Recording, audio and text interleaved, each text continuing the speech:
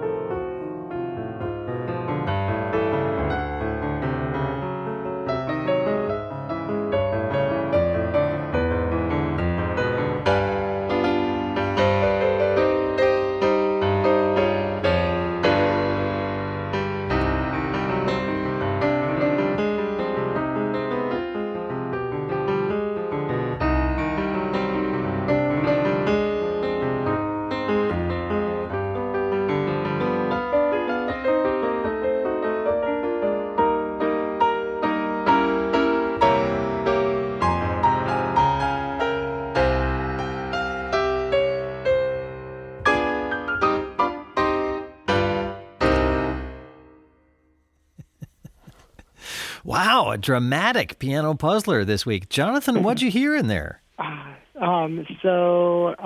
Very dramatic. I'm just going to throw out a composer guess. Could it be Chopin? Well, it's not Chopin. I can understand why you're saying that. They actually were alive at the same time and crossed paths. Boy, Jonathan, you and I are both we're both thinking, Well, maybe if I were to play it like this, but I have.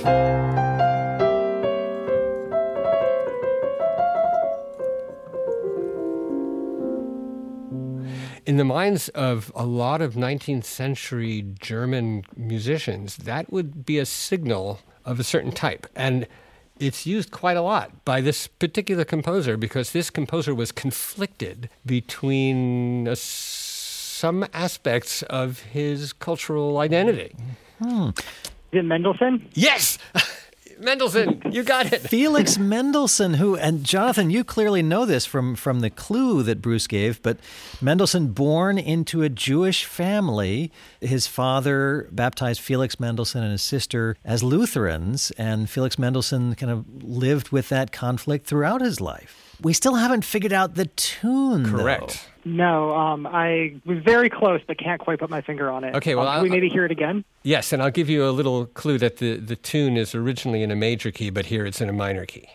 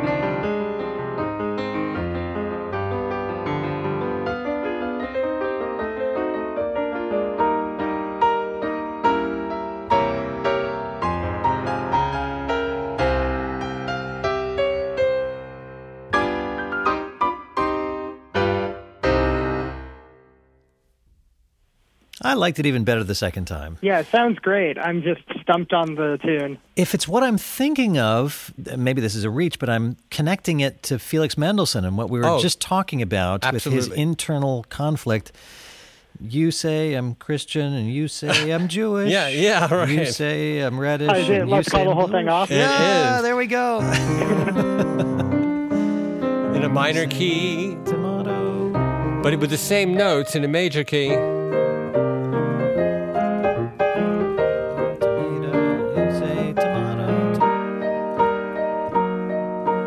Let's call the whole thing off.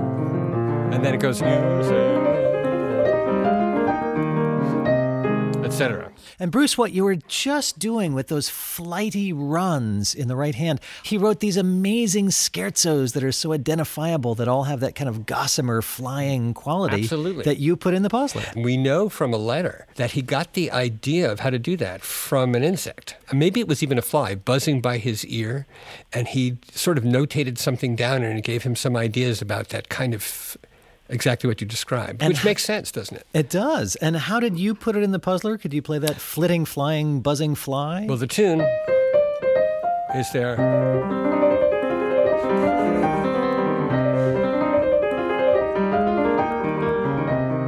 There it is. Man, I'm all fired up about Felix Mendelssohn now. I want to go hear some of his music. Absolutely. Yeah. And Jonathan, really well done. You got the tune, you got the composer, you got the whole piano puzzler and wrapped it up in a bow. Thanks. Fun to play. And fun to have you.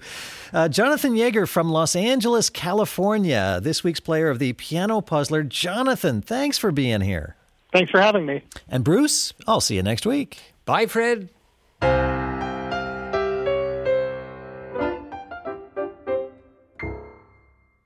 Thanks to my friend Bruce for this week's piano puzzler. And you know, I have learned so much about composers from doing these with Bruce. If you're curious to learn even more about the composers Bruce is imitating, I recommend you check out Composer's Datebook. It's a podcast from my friend John Burge. Every day, John gives you a quick, memorable snapshot of a composer, past or present. It's kind of like your vocabulary word of the day, but an interesting tidbit of music trivia. Look for Composer's Datebook wherever you get your podcasts.